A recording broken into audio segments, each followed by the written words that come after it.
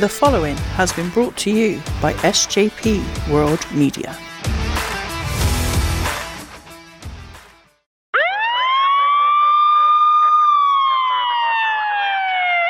Holler if you hear me!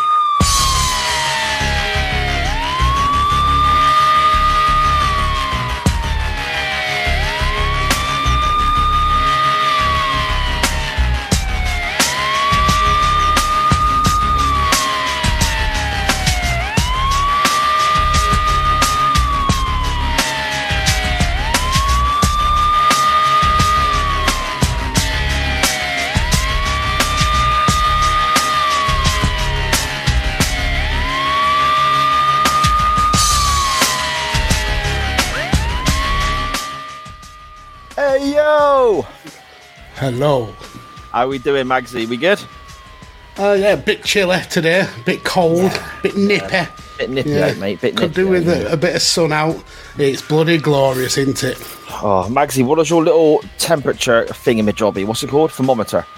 That's it. I forgot what a thermometer was clock. called. Yep. A clock. It's a clock. Okay. Yeah. But So what temperature does your clock say? Well, 9:05. Now, for context, it is a clock, but it also does give you the temperature. It's now said it's currently 31 degrees in this room. Why? Yeah, so it's quite warm, and that's at 9 o'clock. Today it's been like nearly 40 degrees. I mean, don't get me wrong. We shouldn't complain about the heat because we don't get it often. But bloody hell, this is hot. I mean, I've seen a lot of people complaining about it, and I do understand because the heat that you get on abroad is different to the heat you get in the UK. It's very muggy, very humid. It makes you feel more lethargic. So yeah, I can understand why people complain about it, but I love it. I love the heat. Yeah, see, Makes me sweat like a champ, though. Oh yeah, that's the thing with me, mate. I'm a big sweaty fat bloke, and I mean, it was at work. It was hot. Don't get me wrong, it was hot. But then I was lucky enough to have the wife pick me up from work today, so I stepped out into the car park to wait for her. And oh my god, I was dying. But at the same time, I was like, I quite like this. I don't think I can manage it for too long. You know, a few days is enough. You know, at this heat. If it's a smidge colder, all right, fine. At this heat, a couple of days is enough. You know. Yeah. So I've mentioned before that since having my meltdown, I suppose, my mental health issues, me and the wife have been going on a lot more walks just to kind of like take stock of things and kind of just have some time to kind of process stuff. And we on Mondays we go a little bit earlier because obviously I've got to be here to record this with your good self. So we went about 7 o'clock this evening. Jesus, wet! It was sweltering. So we walk about a couple of miles, yeah, and by the time I got back, you could wring me out. I was that dripping in sweat. Yeah. You have to be fucking strong to get you out to do that, though, wouldn't you? So it's a two-man job. And that's enough of that. It's too early in the show to go down those sort of passages, mate. That's what she said. Can you dig it, sucker?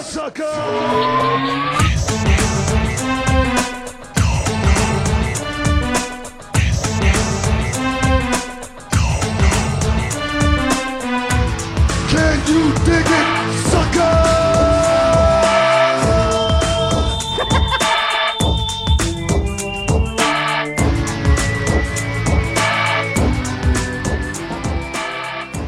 Good afternoon, good evening, good morning, wherever and whenever you may be listening or watching from. This is Chain Wrestling Live, the year anniversary, 1 whole year's worth of live shows with Mags and Si, a Radio Techers production alongside SJP World Media. I am Si, and with me as always is the Harlem Heat, to my horrible UK sticky humid heat that we're currently experiencing.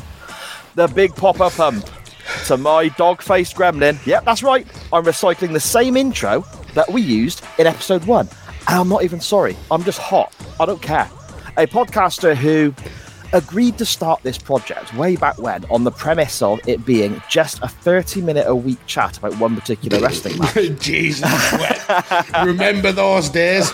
And that's how I kind of convinced him to get involved, because he was a very, very busy man and weren't sure if he could fit it in. And it kind of snowballed from there, and it definitely is not a 30-minute chat about one wrestling match anymore. The podfather himself, Lord Mags, how are we doing, sir? I'm doing really well. I love the way you rammed heat with heat in that first bit, the intro, classy. And how much the tables have turned now. I'm just doing this one podcast, and you're the one who has more podcasts than any grown man should ever have. So it is true. Yeah, half an hour. Do you remember when we made that rule? Yeah, it would be short and sharp, and now we chat bollocks for 2 hours of every Monday. I don't even think the first episode was half an hour. I think it was like 37 minutes. So we screwed it up straight from the off. Yeah, just rule breaks all the time. All the time. I'll put, hang on. Sorry, just getting a text message from my kid's school saying it's going to remain open tomorrow. Bah. There we go. That is not fair. I don't like it. But never mind. What's going on in the chat, Magsy, on our year's worth of shows? Yeah, it's another packed chat. We absolutely love you all for spending your day with us. Steve-O dropped in pretty early. Can't be here to be with us live, but he certainly left us some messages saying that he will be listening on the audio version, and he's trying to find the episode where he discovered our podcast. He said we were talking about The Walking Dead, and he's got a feeling that the match is possibly a 2000 match, so it'll be interesting to find out which episode it actually was. Dan comes in trying to steal Sharon's thunder, saying it's Monday and I know what that means, and he fucked it up. So Sharon corrected him. It's Monday, you know what that means. Well done, Sharon. Brilliant. I'm glad Dan does know what it means, though, as well. It's good to know that he is aware of what it means. He doesn't care if anyone else knows. He knows. He's not saying, I know what it means and I'm not going to tell you, or you know what it means, I'm quite unsure. Connor from Connor Knows Soccer, hello sir, how are you? Good afternoon. Scottish Danny, hello. Then we've got Dan Griffin again. It's the hottest chain wrestling of the year. And we're going back to the roots of chain wrestling as well, but I'm sure we'll get into that later on. And he said it's muggy as shit and he hates his laugh. And he loves the fact that me and you are actually wearing SJP World Media podcast t-shirts. No, I'm not. I am. Look, I am pimping myself. So, my t-shirt came earlier this week, so I thought I'd debut it on this show. And you know what? It's really, really good quality. Like, really, really good. For me, I think you might need to size down a little bit. They are pretty big, but they may shrink in the wash. I haven't washed one yet, so that might happen. But the quality is really good. Normally, with some wrestling t-shirts, you get that kind of ironed-on stuff, which after a couple of washes kind of peels away. This is printed into the fabric. Yeah, it's really top quality stuff. So definitely go and pick yourself up some chain wrestling merch. And some SJP World merch as well. Some plenty of decent designs out there for you. Yeah, there we go. Dan saying he thought it was you in the CDF shirt. I had sweat in my eyes. And Scottish Daddy saying it's been great to see the chain grow. Well, that may be for Chain Wrestling After Darks, Danny, but I'm sure we'll get to that. Oh man, it's funny. A year's worth of lives. I mean, you think back to, going live was your idea, Magsy. You came to me with the idea, should we do this? I was quite reluctant. Like, oh no, don't know about that.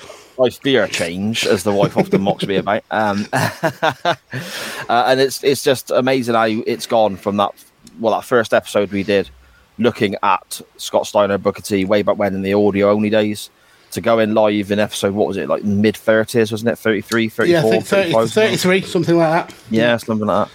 And then, obviously, the Halloween special that we had, which we will be repeating this year. So hopefully everyone will get themselves all done up in fancy dress and send us some pictures in for that. Win some goodies. And then, obviously, we've got our 100th episode coming up as well. Loads of great stuff coming up. Loads of great stuff. Steve-O saying about he's trying to find the episode. He's listening back to all of our shows, trying to find where he started listening initially. That's because the SJP World Media Network, I'm currently uploading the back catalogue to a lot of shows. Okay. And the way it's going to work is we've got the main feed, the SJP World Media feed, and all new episodes will go on there. So it'll be a big mix mash of all the episodes of all the shows that are on there. But each show also has its own feed, stream, channel, whatever, and that's where the back catalogue will be. Yeah. So the new episodes will go there too. Don't get me wrong; they'll be uploaded in 2 places. But so if you only want to listen to Chain Wrestling, you can go straight onto the Chain Wrestling feed, listen to that.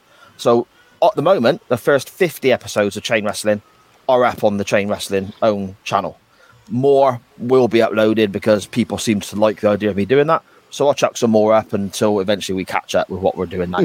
That's kind of where we stand with that. So it may be that Steve-O started listening after episode 50. I don't think he did. He was earlier than that, wasn't he? Yeah, it was. I mean, we'll have to probably look through the ones where we've got a 2000 match to see if we can find out which ones they are. But yeah, I'm sure either he will find it or we'll find it, and yeah, just being interesting to see where each member of the Chain Wrestling family is kind of like latched on. Yeah, because the show's grown hugely, hasn't it, since it first started, just as an audio show.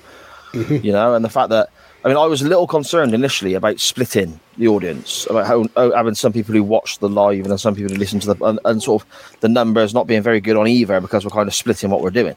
I didn't need to worry. It was, you know, we got some people who watch this and listen back to the podcast version as well. I do try and make the podcast version different with, you know, bits of music, added sound effects and all this and sort of sound bars and stuff like that. Yeah. So I try and make it a little bit different to what people, because we'll talk about stuff here that you won't hear on the audio version because it's a visual thing we're doing. So I try and make them a little bit different. So it's nice when people watch this and listen as well. But yeah, no, I couldn't be happier, Magsy. It's going great. Yeah, loving it. Loving it, mate. Doing well. Just great numbers all across the board. And even if we didn't get the numbers we're getting, the interaction with the rest of you guys just absolutely makes our week. We just absolutely love it. There we go. Scottish Danny's trying to remember the first episode he listened to in the chat there, Mags. About my gazebo. I've actually bought another gazebo since then. This one is a lot better. Right. A lot more sturdier. You can withstand the wind. Okay then. Well, we have a great non-wrestling topic for you all this week, involving sporting events and snacks and drinks and all sorts of great stuff. We have a wrestling match that we looked at in the very first episode of Chain Wrestling that we're going to go back and revisit because we've said a few times, okay, that's been used kind of as the marker. It was initially by both of us given 5 out of 10. Now we've done so many of these shows, where are we accurate with that rating? So that won the poll, so we're going to go back and revisit that. It'll be interesting to see how our thoughts sort of mirror our earlier thoughts or change, I guess, since that very first episode. But also, I guess, we need to throw some absolute garbage into the Chain Wrestling Hall of Lame to be gone and forgotten, hopefully, for all of time, Mr. Mags. Let's do it.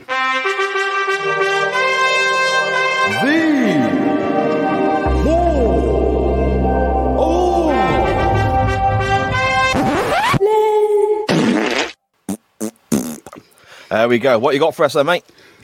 So, let's go back to the mid-2010s. Now, for those of you who've listened to any kind of content I've made, you'll know that my wrestling bread and butter is tag team wrestling. I absolutely love it. I think it's one of the best ways to tell a story in the ring. But if you look at WWE, especially over the past 20 or so years, tag team wrestling has kind of fell by the wayside. But when the WWE had this third brand of NXT, we kind of saw a renaissance in tag team wrestling. And leading that charge was a tag team called The Revival. Say yeah!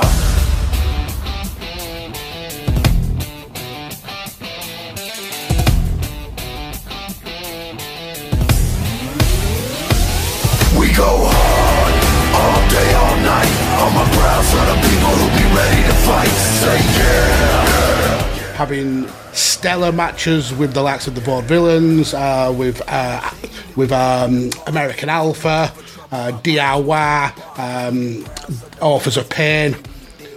These two guys who their whole gimmick is tag team wrestling. They're not the typical WWE tag team where there's one star, one kind of worker, and then it's always like a vehicle to break them up and then make one single star and then another one fall by the wayside. That's how usually WWE tag teams work. Well, the Revival, they are dyed in the wool tag team. They don't work as singles wrestlers. They are there to boost tag team wrestling. So there was a lot of hype when they came up to the main roster, and everyone had the hope that this was going to be a revival for main roster tag team wrestling. Didn't happen, unfortunately.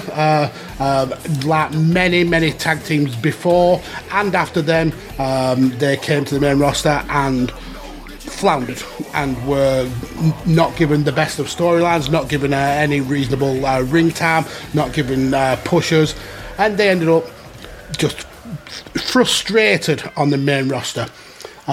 So we get to a storyline that they were having that really kind of it was the straw that broke the camel's back for the Revival. They were in a storyline against the Lucha House Party, and they were having multiple Lucha House Party rules matches where it was essentially a 3-on-2, and the Revival were taking loss after loss after loss after loss.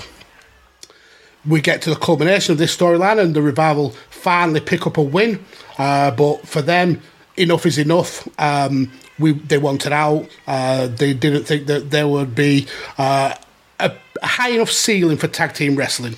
They essentially debuted after a WrestleMania. Then the following WrestleMania, we're seeing Braun Strowman absolutely decimate the tag team division on his own, win the titles with a 10-year-old child, and then relinquish the titles the day after on Raw. So the Revival realised that they're never going to be the huge tag team stars that they hope to be in the WWE. So they asked for their release. They were told no by Vince, and to kind of appease them, they were given a run with the Raw tag team titles. Didn't really satisfy the Revival. They still wanted out, so they were meant to drop those titles on the kickoff show of WrestleMania to Kurt Hawkins and Zack Ryder, which also broke Kurt Hawkins' 269 match losing streak. So kind of showed that this was Vince. But it shows that this is how petty Vince can get if he doesn't get his way. If someone tells him no, he throws his toys out the pram and he punishes the wrestlers. So they lost the titles. Then they were told again they weren't getting released and they were just going to ride those contracts out. So they next went into a program with the Usos. And this is where WWE and especially Vince McMahon's pettiness really came out to show. Part of the storyline that they had with the Usos involved some backstage segments. One where they were shaving each other's backs in the showers and the Usos were watching them. Then there was another where the Usos put Usi Hot or Icy Hot in the ring gear of the Revival. So this kind of like we call it deep heat here in the UK, where you basically you rub it on your skin and it heats up to help like with muscle strain. But obviously they put it on the ring gear, which meant it heats up their twig and berries. So heats up their ring gear. Exactly. Oh, you can be as rude as you like with me. And then we get a ridiculous skit in the ring where they're reacting to this DP inside their wrestling trunks, and they are dancing around, stripping off the clothes because they're sweating, and then rubbing their asses on the ring canvas, kind of like a dog when it's got an itchy arsehole, like just essentially dragging themselves across the ring. It's ridiculous. So yet again, they were upset with this and asked for their releases again. Told no yet again. And when it got to the last few months of their contract, Vince kind of realised that they were not going to sign a new deal. They couldn't be bullied into signing a new deal. So he proposed a new gimmick for them. Now, people need to look up what Vince came up with for these two guys. It is beyond a joke. It's absolutely ridiculous. So they would have been dressed in multicoloured shorts with suspenders, with scarves, a cat in the hat style hat, do-rags, lipstick, glow sticks. It's ridiculous. Absolutely. Just taking a tag team of their caliber, and I haven't got a lot of love for the Revival. I think some of the things that they've done in the build up to going to AEW were a bit kind of shitty, taking the name of another tag team, knowing full well that that's kind of like a no-no in wrestling. But this would have been so embarrassing for the guys. Now they laughed at this to Vince. And I said, we will do it. We'll do it though, just to get through our contract. It didn't come off. They didn't end up having to wear these ridiculous costumes or run this ridiculous gimmick. But they were taken off TV for the rest of the time until a couple of months before the contracts were over. Vince actually let them go. They got released, and as soon as they could, they signed with AEW. And now we're getting the FTR or the Revival, how they want to portray tag team wrestling as something that isn't just an afterthought, but can be the main event of a show. And they're putting on some of the best matches of their careers, multiple 5-star matches. Again, it looks like they're having the time of their life in the world of wrestling now. So my entry for this week's Hall of Lame is the final days of the Revival in the WWE. Oh, yeah, man. I've seen those images. If I can find them as well, I'll chuck them up on the Chain Wrestling Twitter account. Those images of what creative or wardrobe or however they word it came up with, the ring gear and so on that you just described. It is atrocious, isn't it? And you can't. Vince is there saying, I don't understand why they won't sign a new contract. Surely it's fairly obvious. Yeah. Because the way they were treated for so long, you know? I mean, I don't think it helps with them that they are both, less than 5'10", and aren't exactly chiseled out of stone, you know, whatever. I don't think that helps when it comes to the WWE and Vince McMahon. However, I'm a big fan of tag team wrestling, and as everyone is fully aware, I'm a big fan of the old Territory days and Jim Crockett Promotions and so on. These guys are one of my favourite tag teams at the moment, and I genuinely think they are one of the best in the world. I think they are incredible because they wrestle in a way that I want to see wrestling done. It's wrestling. You can have 67 backflips, but it don't mean shit if you're missing your spots or whatever. This looks like it's wrestling. It looks like a legit fight.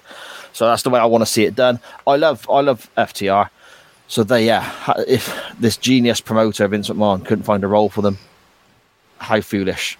Oh, there it is on screen. Look at this. Oh, it's beautiful.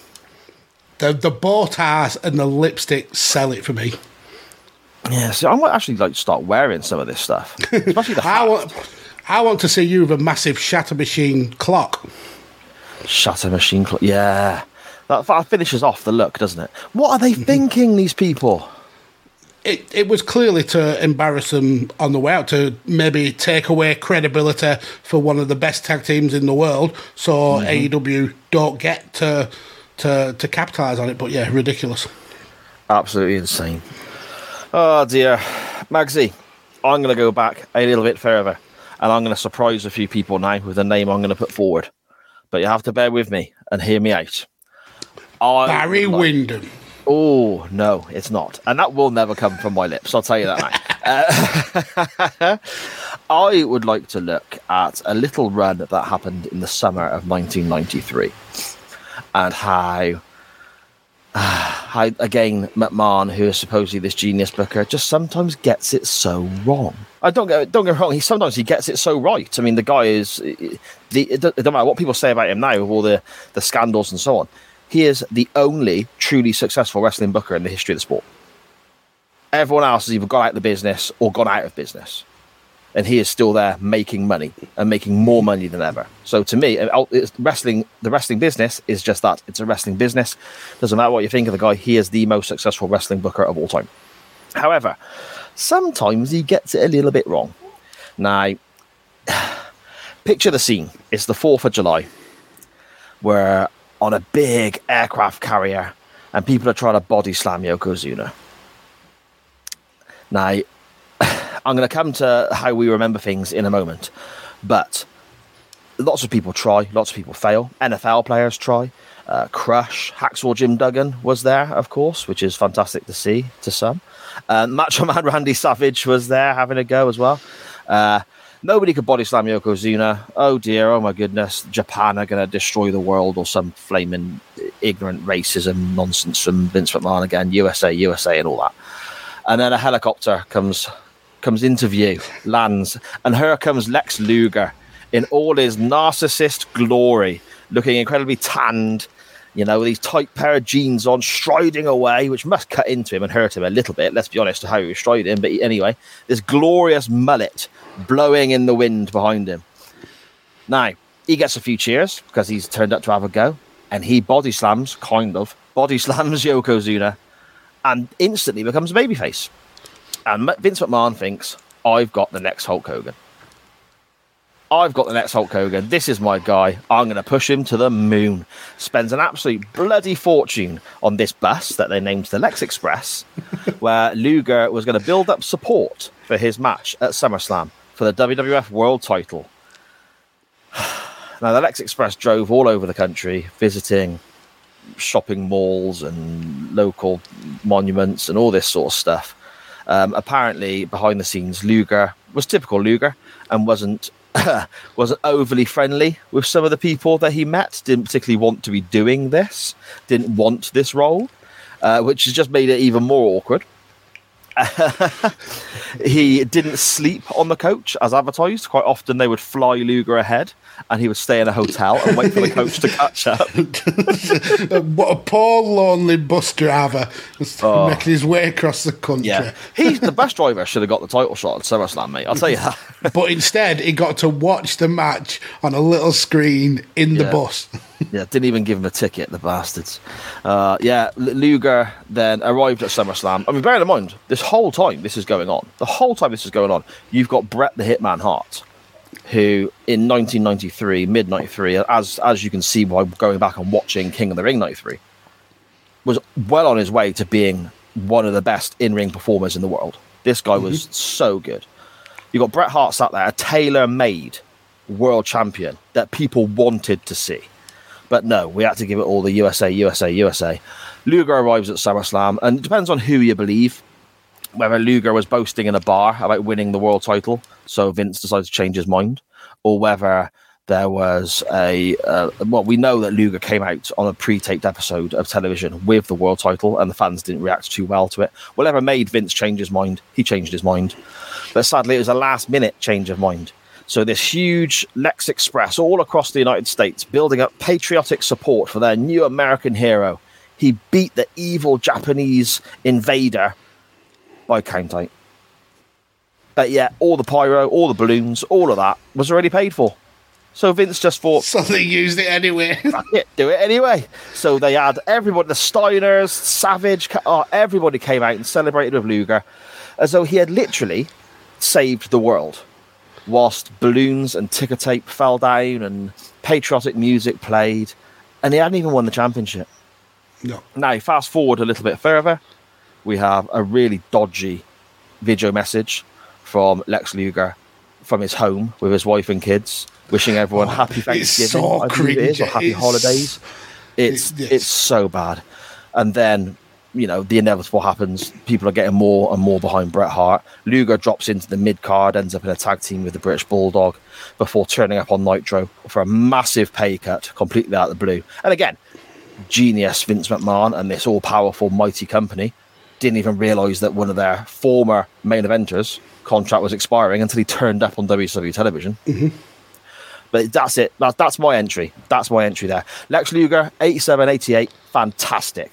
Luger in WCW post-95, there's some good moments. There really is. Lex Luger, 1993, the narcissist we can come to another time.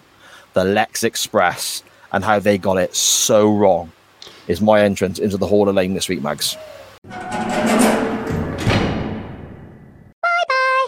It's a great pick, and Lex may be one of those kind of Ric Flair style wrestlers that gets multiple entrants into the Hall of Fame, because Dan mentions one here. Luger can't even drink milk properly. Or that WBF promo where he can't even down half a part of milk. It's ridiculous. The promo with his family, all in matching holiday jumpers. Yeah, oh my God, it's cringeworthy. And the slam on the aircraft carrier. Apparently, it was so hot that day that Yokozuna burnt the soles of his feet on the tarmac. He went back to get his shoes, and Mr. Fuji kicked off side of the ring to wind him up. You can see how much.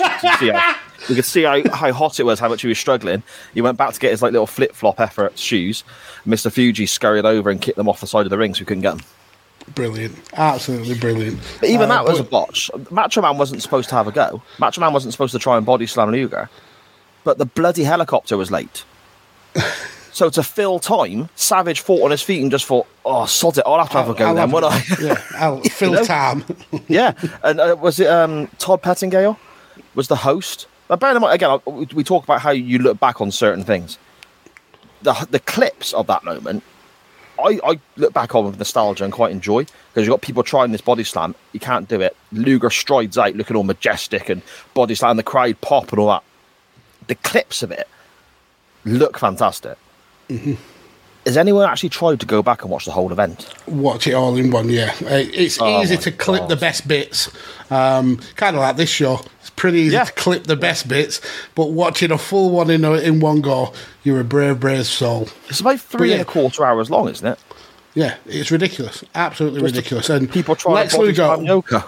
Yeah, Lex Luger wasn't not that guy. He, whilst he had the body, and for as much grief as people give him, he was decent in the ring. He knew how to work a match.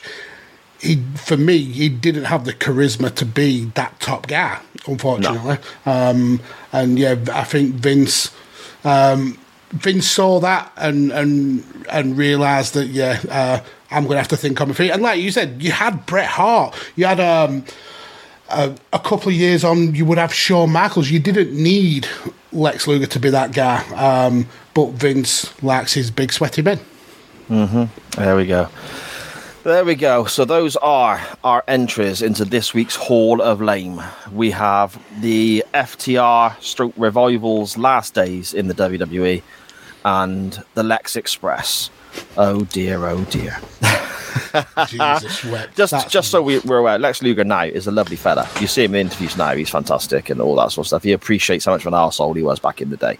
So that's nice to hear. But is he not dead? Luger? No. Are you sure? Lex Luger's not dead. Unless he's died in the last half an hour, and if you're going to break this news to me right now, I'm going to have to turn my camera off. No, he's not dead. Look at me wishing him dead. Well, I weren't wishing him dead. What's wrong with you? I just thought, for some reason, I thought he was dead. But yeah, he's not. No. He's not dead. So there we go. Breaking news on Chain Wrestling. Lex Luger is still alive. He's alive. Oh, Magsy, let's have a quick dive into the chat, my friend, and then we better get on with our non-wrestling topic this week. Yes, let's. So Dan saying he's wearing a Doctor Who pod Wee Woo Beat Boop t-shirt. Yeah, Wee Woo Beat Boop. Yeah. Sharon says that your t-shirt is on the era. Nice. Wee Woo Beat Boop, for those who are unaware, is a phrase that Dan coined for whenever somebody on the show talks in a really scientific, clever time travel-y way that we don't understand. We just say it's a bit of wee wee beep boop. So, and Dan's got that on a shirt, and it looks cool because it's like half of it's the TARDIS and so on. Yeah, it's a good top. It's a good top. All the shirts from SJP World Media are really good. So you should get them all. Get the collection. Buy all of them. Exactly. Dan's also saying the Gazebo pod. Yeah, a 52-week podcast on how to construct and watch a gazebo dismantle. Yeah. Connor, one of our favourite podcasts since the live shows began. Oh, thank you very much, Connor. We massively appreciate that. Yeah, that's very kind. Thank you. Getting on to the Revival talk, Dan saying the Revival were good, but they weren't the major players. I mean, like I said, I'm not a massive fan of the Revival as people, but as wrestlers, they're such a throwback to what I loved about tag team wrestling. They remind me of the Midnights. Yeah. Scotty Stanley saying he's so glad he missed all the Revival television. Yeah, it was horrific. I mean, I wasn't watching live, thank the Lord, but yeah, you couldn't avoid the ridicule on Twitter when this stuff was happening. Absolutely ridiculous. Dan is comparing the Revival's potential last gimmick in WWE as Madcap Moss meets Buff Bagwell, meets Naomi, meets ECW champ Vince. With a bit of lipstick thrown in. Yeah, meets Santina Morella. Yes. Cam nipping in to say congrats on the anniversary episode. Thank you very much, sir. Got to get back to Maftin Offspring. Making Offspring. I don't know. Is Cam bang at it? As he took the time out of making Offspring he's on the vinegar strokes. Because honestly, if that's the case, that's the rest commitment. Of we're disappointed in all of you because that is actual dedication. It absolutely is. Now on to the Luger stuff. Dan saying flank wanking, eagle shagging bullshit. It was a hip toss. Bobby Heenan from Scott Steiner. It was as well. I mean, that was not a slam, was it? It was. No. Dan saying he hopes the bus driver shat in Luger's pillowcase, but it wouldn't matter because Luger didn't sleep on the bus, so he wouldn't be particularly bothered. Graham from Good Cop Bad Cop saying he's just got in from a day out, wanted to make sure we'd survived the sun, heading back earlier into the early show now. Oh dear. Magsy coughing his guts up. I'll just fill it in as he's muted his mic there. I'll sing you a song as he's having a drink or... You were making me laugh then whilst coughing. That made it worse. As we said earlier, Luger can't even drink milk properly, the useless shit. Imagine if he dies before the order drops. If he does, tune in for next week's lottery numbers as well.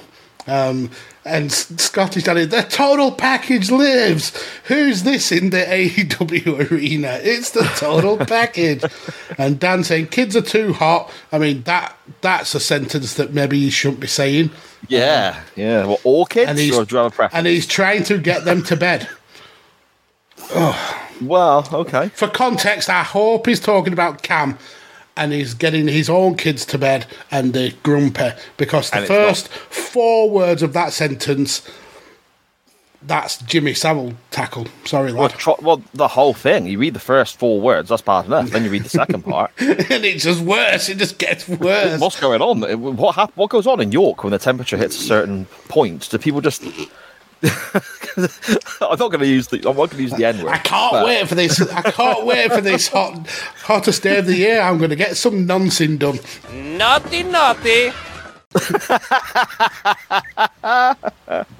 Oh man, is it like the hotter the temperature, the younger? No, never mind. Anyway, oh Jesus! Record temperatures. I'm just trying to understand how it works out there. That's all. Oh, okay, that's all. Sad. Oh man. That was law for me. There are times when I really wonder how we've not already got cancelled. Yeah. But anyway, we'll never get monetisation. Never. No one will want to sponsor us, mate. No one will sponsor, especially now Savile's dead. We stood a chance whilst he was working at Radio 1, but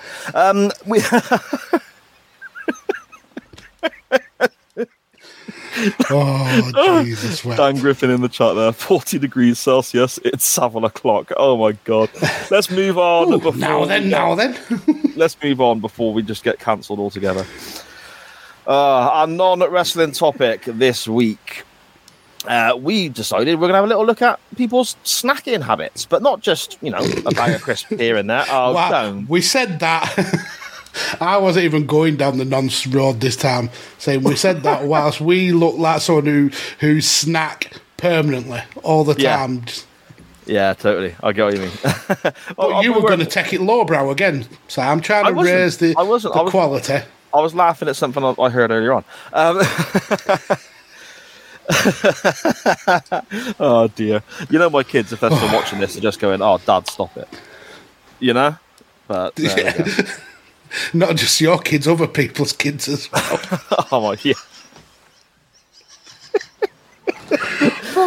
Jesus. I'm glad we made it to a year. Anyway, this will be the last episode. Here's for year 2.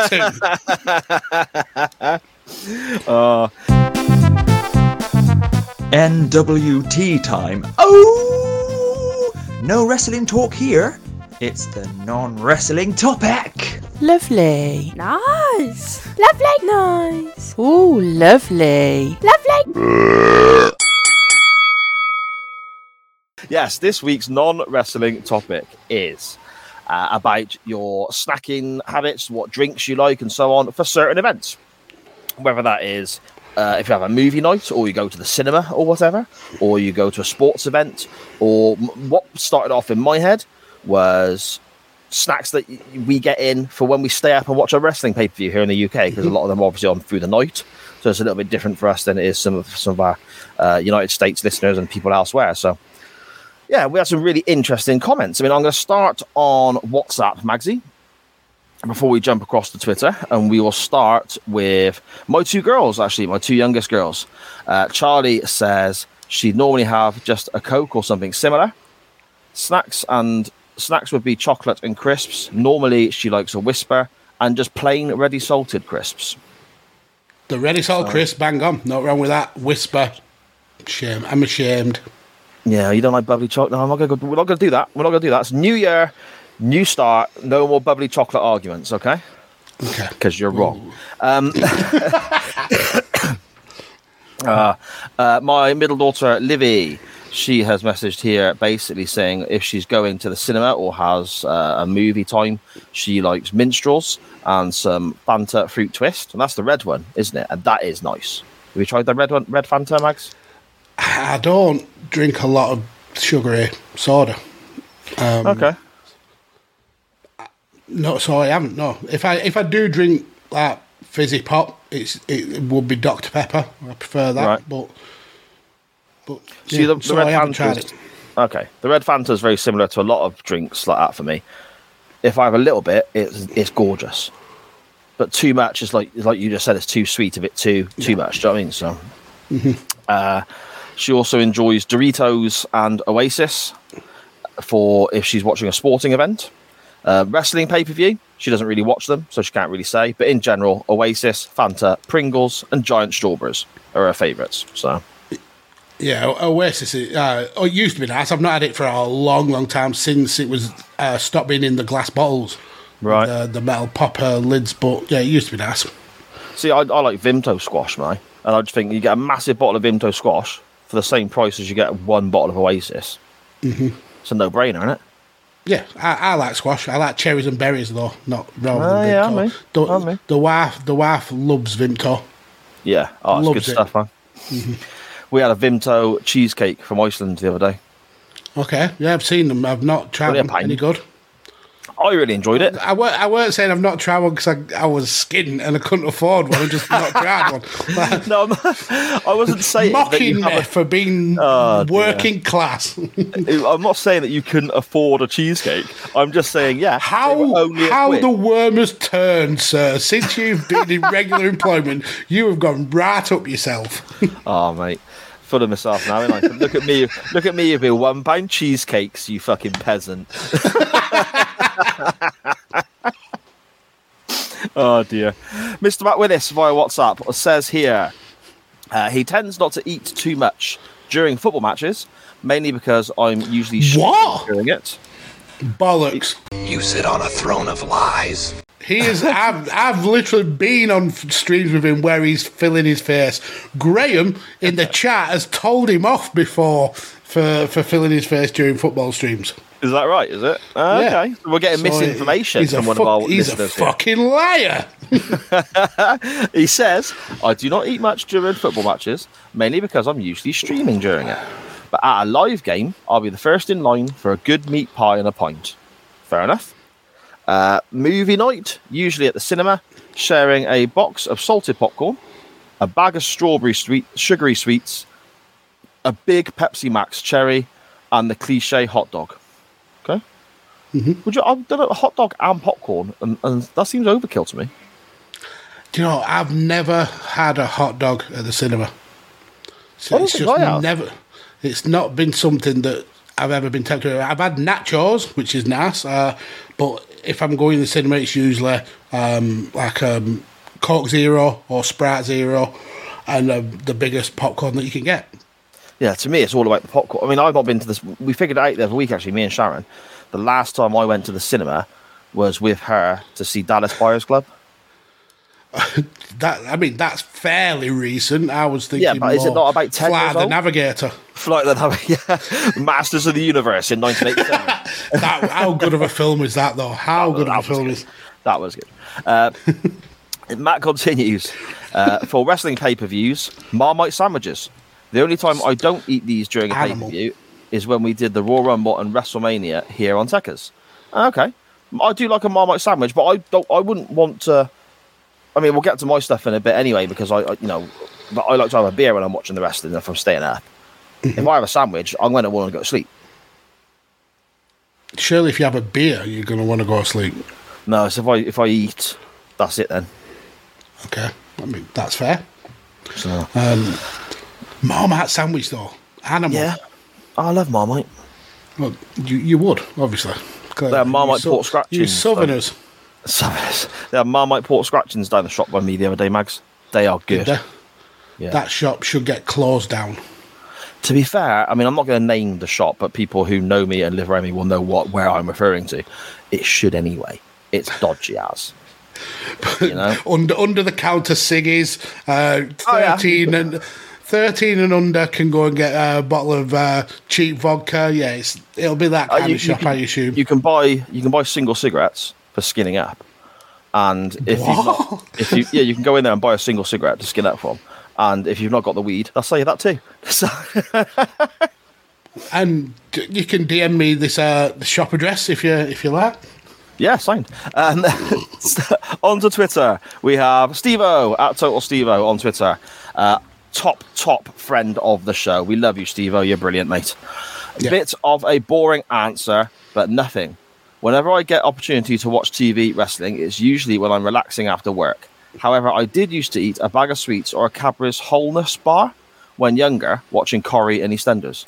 Wholeness bar? What's that? I think he mean whole nut. Oh, yeah, that would make more sense, wouldn't it?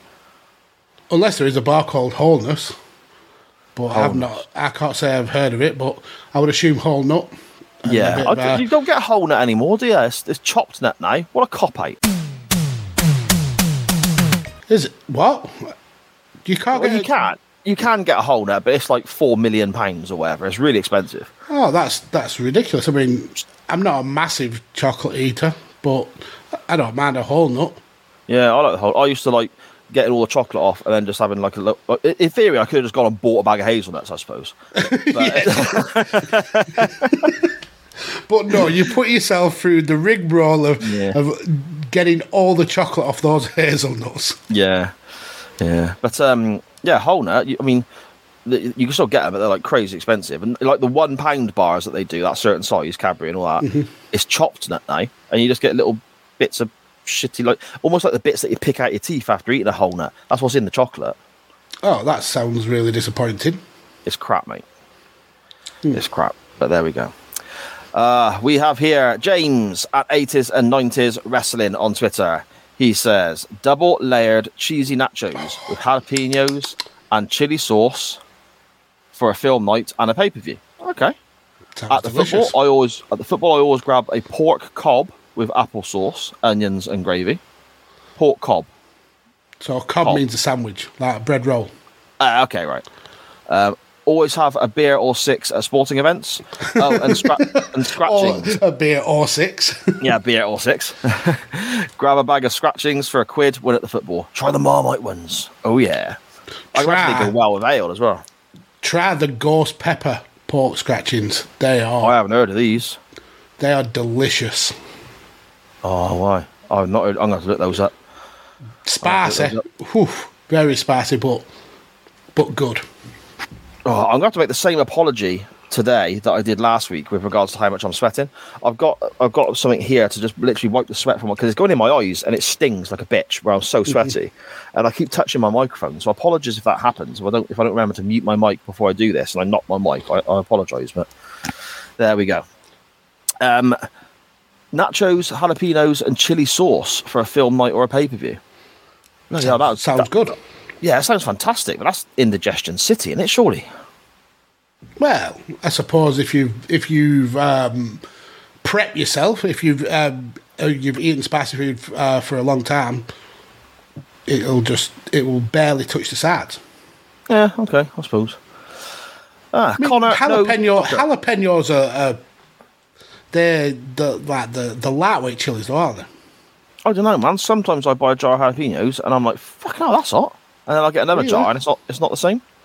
I mean, I put jalapenos in pretty much everything. When I go to Subways, it's always jalapenos on any sandwich. Oh, yeah. I do the same. When I have my toasty every day, when I get in from work, because I do eat a toasty every day when I get in from work because I love it.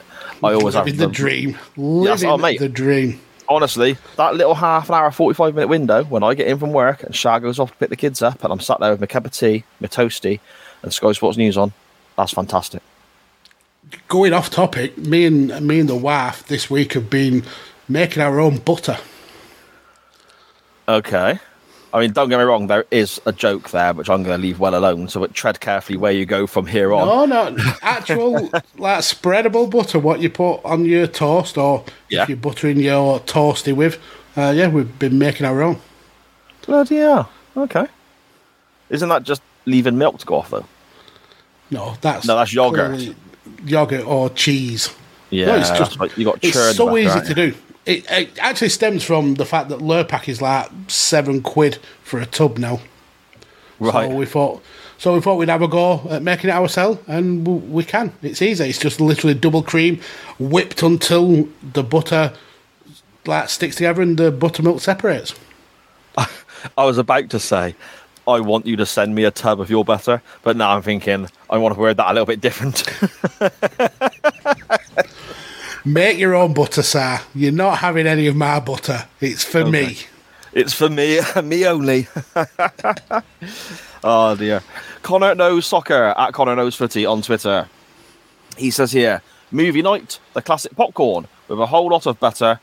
There's the butter again. With either a cherry Coke or a regular Mountain Dew.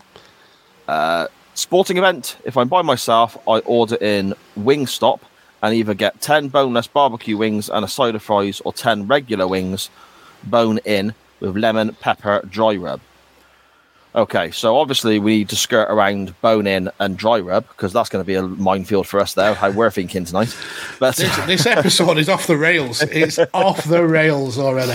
One thing that I do want to pick Connor upon, and it's it feels like a very American thing, but butter on popcorn, not ever been something I've wanted to try. Like wet, soggy popcorn. I get the butter, tastes nice, but like putting butter on popcorn, not for me. I don't know why, but I can't imagine it being wet. Oh yeah, I know, that's what she said. Ha ha ha. But I know. Yeah, I don't know why, but in my head I wouldn't imagine. It's like you have toffee popcorn. Mm-hmm. That's not wet, is it? It's not like wet toffee poured over the top. It's like, for some reason I imagine it being just a butter flavour. No, because you see in American in films where they put the butter on it and it's liquid. It's literally pressed on. It's liquid. Yeah, it's Dan Griffin saying butter on popcorn is surprisingly good. Yeah, I bet the taste is delicious. My issue would be the soggy popcorn, but Dan says the popcorn doesn't really go soggy. It might be something I have to try. I don't like it when certain foods go soggy. I'm not a big soggy food fan. No, like I said it before on the show. Like soggy biscuits. Yeah. Breakfast cereals, for example, I got to try and eat them quickly before the milk makes it soggy. Yeah, exactly. Just Cheerios everywhere, showering the kids. Sorry, kids, can't stop. The milk's setting in. Cam at CamGriff92 on Twitter. He says here, all about the snackage. Cinema trips are the biggest events at the Mo. He has to be a Pepsi Max or Tango Ice Blast to drink, though. Mm-hmm. Nachos. Pepsi Max Cherry or Pepsi Max Lime. Oh, Pepsi Max Lime, yeah. We went out the weekend and the kids and I think the wife tried some as well. Pepsi Max Strawberry. Oh. And that was very nice. But again, similar to the Red Fanta, got a bit sickly, a bit quick for me, you know? Mm-hmm. Yeah, but that was nice, I can see that. Yeah. Nachos with everything on them. And to round it off, a perfectly balanced mix of sweet and salted popcorn. Winner. That's Same the winner. drink with any Haribo sweet for other events. Okay. Sweet and salted mixed together popcorn. Yep. That's the winner. Is it? Sweet, sweet and salted popcorn is the best popcorn. See, I like sweet popcorn. I like salted popcorn. But I would rather have two separate, so I know what I'm getting, than mix them up. No, they don't get half a bag of sweet popcorn, half a bag of salted popcorn, mix them up and like it's lucky dip. It's the whole of the popcorn is sweet and salty. Right, okay. It's not, I got a salty one. Well, no, I don't really know what I thought, to be fair. No, it's just sweet. The mixture of like salted caramel. It's the saltiness brings out an extra dimension in the sweetness. It's the best. Salted sweetie popcorn is it's the truth. It's amazing. See, I like salted popcorn as is. To be fair, that's the one I would go to. Okay, that's fair. Toffee popcorn, I ain't a fan of either. All right, fine, yeah. I don't mind a little bit of toffee popcorn. Too much is just sickly sweet. Okay. Yeah, I'm not a fan at all, really. I like the salted one, then the sweet one, you know, but I don't know about all this mixing stuff up. That's all a bit newfangled, isn't it? It's not mixed up. They are sweet and salty at the same time. Well, that's just weird, isn't it? Why would anyone... It's like you get just try. Tangy, listen, like I know you are adverse to change. What do you want tangy sour sweets for? They're supposed to be sweets. It makes no sense. Just try them. I'm probably not going to. No, I know. Chris Bellis at Real Chris Bellis on Twitter. He says, it depends. If the kids fancy a movie day, we go all in with similar cinema style snacks, mostly nachos for him and homemade popcorn for them.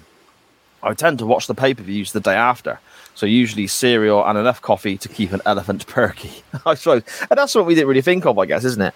How people have different habits depending on when they're watching the shows. Yeah. If I stay up for a pay-per-view, I'll have a few beers. If I don't stay up for a pay-per-view and watch it on, let's say, the Monday afternoon, I mean, that's toasty time. So I'm having a toasty and a cup of tea. So... No, nothing wrong with that. If depending on what time you're watching it, you fill your face with whatever you like. There you go. Look. Our good friend Scottish Danny at Scottish Juggalo on Twitter says, gotta be Red Bull, especially with these marathon 7-hour WrestleManias and 5-hour SummerSlams. So this is where you go wrong. Coffee. Just drink black coffee. That'll keep you awake for WrestleMania. Oh, see, I don't like coffee, so... And I don't particularly like Red Bull, so that's not for me. No, I don't mind some energy drinks. I like the sort of mango ones and stuff like that. I don't mind Monster Zero Sugar white one. Is it the white one? That's nice. Yeah, that's good. Yeah, I don't mind that either. But it's got to be absolutely ice cold if it's warm in any way. Yeah. Mm-hmm. Yes, Dan Griffin at Dan Griffin 21. He says here, soft drink for all occasions, Pepsi Max. Alcoholic drink for all occasions, beer. Fair enough. Such a wide gamut. Yeah. Snack for cinema, salted or buttered popcorn, Haribo Tang Fastics, or chocolate raisins. Chocolate raisins, Right. no, mate. The wrong Haribo. The wrong Haribo for a kick-off, but What Haribo would you have then, Mags? pinballs. I get a bit too much. I mean, my teeth go funny after a while. Or blocks. Or Haribo blocks. I like the blue bag. Or the Star Mix. Yeah, there's another one that's red. Okay. Super Mix. Oh, yeah, Super. I think it's Super Mix. Yeah. I like the Super Mix. I don't know why I said there's a blue one. I like the red one. I should have just said I like the red one. Yeah. But it's in case people couldn't tell the difference between the blue one and the red one. Yeah. I don't quite know why I did that. Dan also says half-time at the football, Bovril and a steak pie, crisps for any situation, Pringles, sour cream, or knickknacks, any flavour. I do like a knickknack, That's good stuff. Purple knickknacks are the best. I used to like the cream and cheesy one as well, but they stopped doing them for some reason. I'm not a massive fan of the orange ones. Is it nice and spicy? Yeah. They're not spicy enough for me, but the They purple used to be ones- spicy, mate. They changed the flavours, haven't they? Yeah, no. The purple one, they're and the scampi and lemon one they used to do. It's more just lemon now. There's no taste of scampi there. Yeah, it's a shame, mate. It's a shame. Dan's partner in crime at UTT Rob on Twitter. He simply just says beer, and then said, and if you want beer, use promo code UTT Podcast 15 to get 15% off at Tartarus Beers. Is that what I said that right? Tartarus Beers. Tartarus Beers, yep. Shameless plug on someone else's show, but that's sound. We're all about that, mate. Send them in. We'll do it. And Tartarus also do a ghost chili and beer infused hot sauce. That sounds naughty. That sounds incredible. I might have to use the code UTT Podcast 15 to get some money off that sauce. Definitely. That sounds amazing.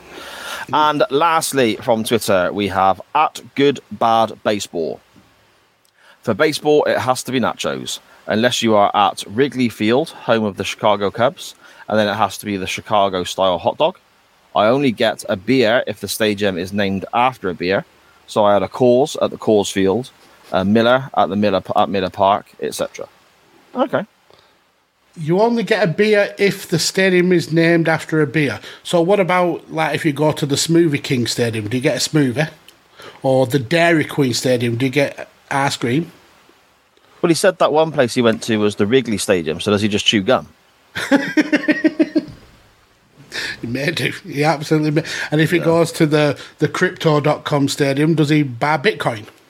Yeah, maybe. There we go. Magsy, what about yourself, mate? If you're staying up to watch a pay-per-view or going to a football match or even watching a football match at home, what are your go-tos, mate? If you have anything you want, Okay, so if I am in the mood for something hot, I usually make some ribs, or I'll make some chicken wings. But if I'm talking snacks, I've got a couple of go-tos. Salted and sweetie popcorn is a good one. Cashew nuts, absolutely love cashews, or pistachios. But I've actually got two recommendations here, and I'll put them up on the camera. First one, Flips chocolate-covered pretzels. Now, you can get these in loads of different flavours. My favourite is... This isn't my favourite. My favourite is the peanut butter one. And then, my go-to, and this shows how classy of a person I am, Tacky Fuego. Now, these are essentially Doritos rolled up, and they are chili and lime flavour. Now, you have to get them imported. You can't just get them from your local corn shop there, and they think they cost about £4 a bag, which sounds ridiculous, but they are worth it. So if it's pay-per-view or anything like that, my go-to is definitely Tacky Fuego. Still muted, sir, so that's fun. Sorry, I said I'll have to give them a go. They sound really good. They are really, really delicious. And luckily, there's only me in the house that likes them, so I don't have to share with the that's wife. always a good one, isn't it? That's always good. You know, that's always good. I like it when I like something that nobody else does. Do you know what I mean? Like for a little while, white chocolate. Nobody else knows like white chocolate. One of the kids has started enjoying it now, so I'm going to have to find something else. Like, fuck. Now I'm going to have to share. Nobody else likes Marmite, so I'm all right with that. Well, I don't like Marmite, so you definitely don't have to share that with me. Well, that's a bit of a long way to go halves on a sandwich, isn't it? Burnley to Gloucester, Johnny. But there we go. For me, mate, if I'm staying out and watching a pay-per-view, I like to have a beer. I can't eat too much, though, because if I start snacking, I won't stop snacking, and I'll fall asleep. So I oddly went through this period of buying a bag of Bombay Mix. And always the last hour or so, just smashing through a bag of Bombay Mix. I don't mind Bombay Mix. It's not a go-to, but if there's some available, I'll nibble on some. But yeah, it's nice. I suppose it's nice because I'm hammered as well. You know, my wife in the chat there, keep your fucking Marmite. Yeah, I will do. I will do. Don't you worry about that. In fact, that's all he's getting from now on. Yeah. Just Marmite. That's literally all I can keep because other stuff I put in the shelf, it just disappears. You know, we got ice cream, the ice pops, and all the frozen lollies and stuff, Magsy. Yeah, and the wife bought a handful of these slightly thicker ones that you snap in half, and you get two halves to it. Okay. Do you twist the middle? Yeah, you twist and snap them, and then you got Now I bloody love them, and there's loads of other stuff bought for the kids, and these were primarily bought for me. They vanished. I was like, where are my fucking snappers gone? Where are my ice snappers gone? And the wife was like, well, they weren't actually meant for you. I was like, they bloody were. They were mine. Same in this house. Anything frozen and sweet will get demolished unless it's vegan.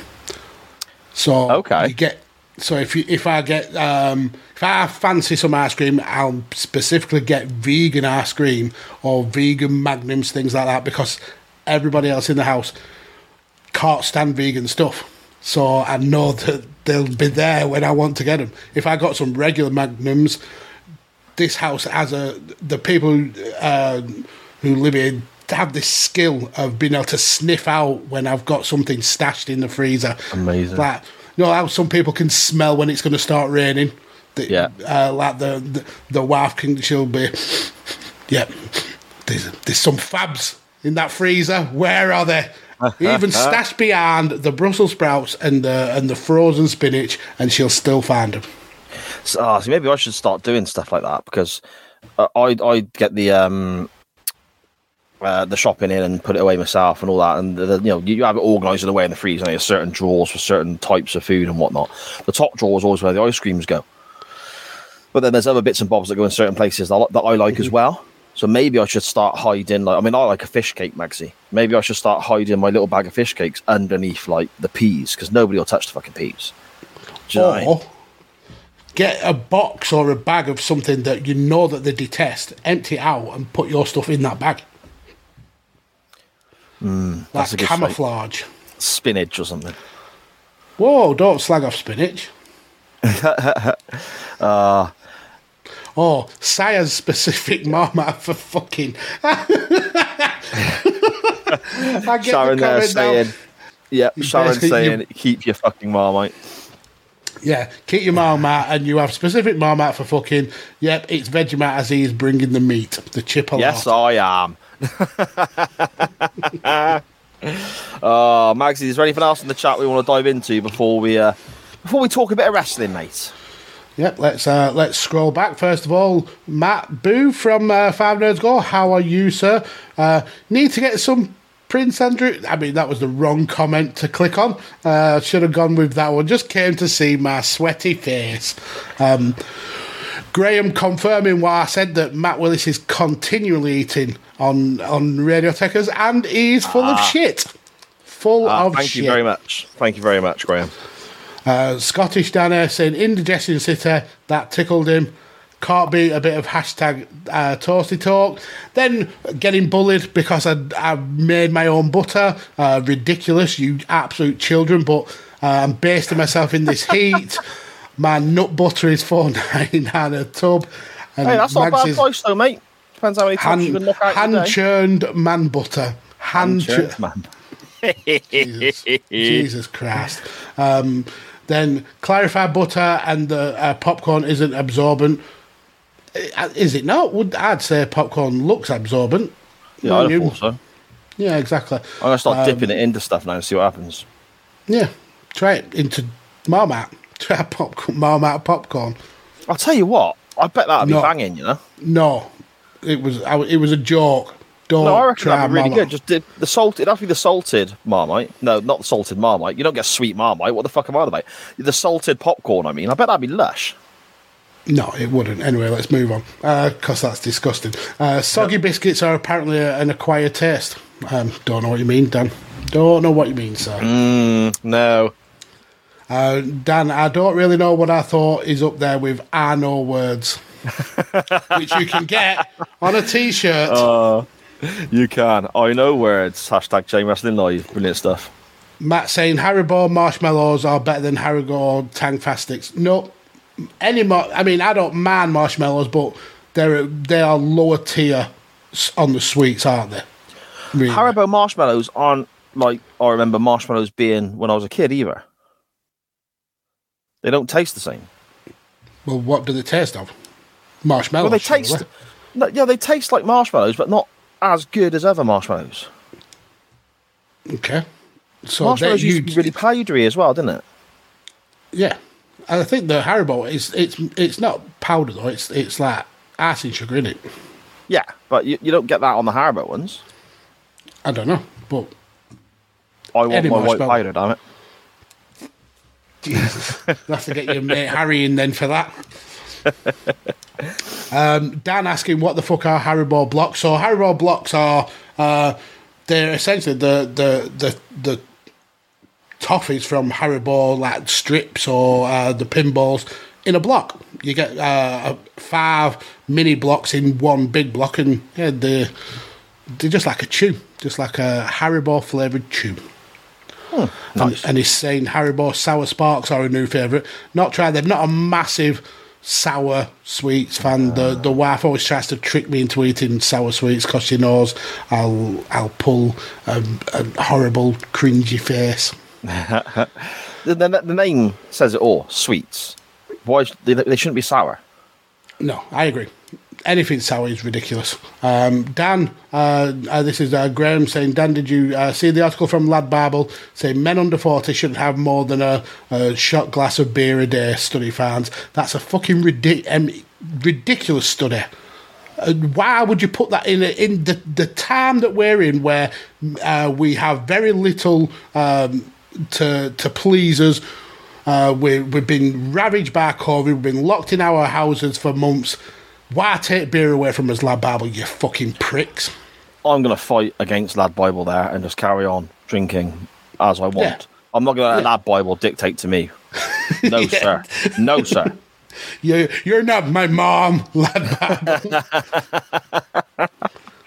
Oh, there we go then. Thank you so much to everybody in the chat, on Twitter, via WhatsApp, whatever, getting in touch with the show for our non-wrestling topic. We say it every week, but we genuinely mean it. This show does not work without you.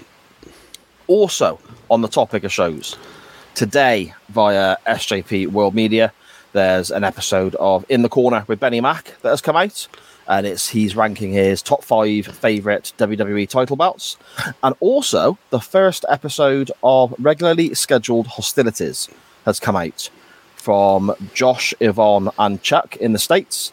I say the first episode is actually episode 139, but it's episode number 1 with us, and it's their look back on the Money in the Bank pay-per-view that WWE recently held, and we're going to be putting their show out on a weekly basis now, and it's a general look at wrestling week by week from people in the States, I guess. So I'm hoping it'll give us a different viewpoint, a different set of opinions to some of the people this side of the pond, so to speak.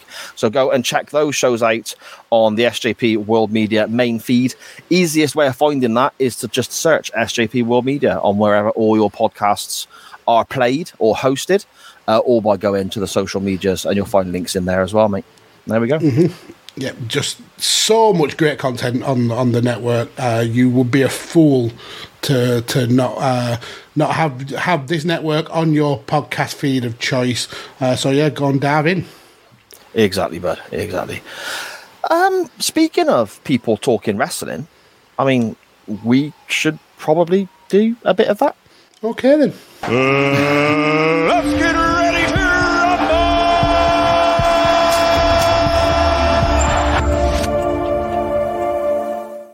I don't know if anyone can hear this, but I'm so sweaty right now and so hot. As I lean back in my chair, my back and my t-shirt it actually squelches.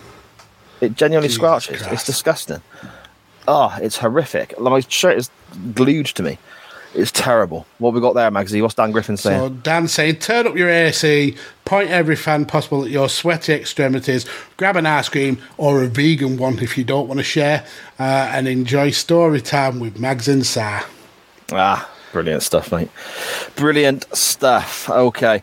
Now, last week, the poll was very much with, I suppose, chain wrestling revisited in mind, I guess. Looking at matches that were quite, I suppose, quite symbolic in our early part of our run, Magsy, in our audio-only days.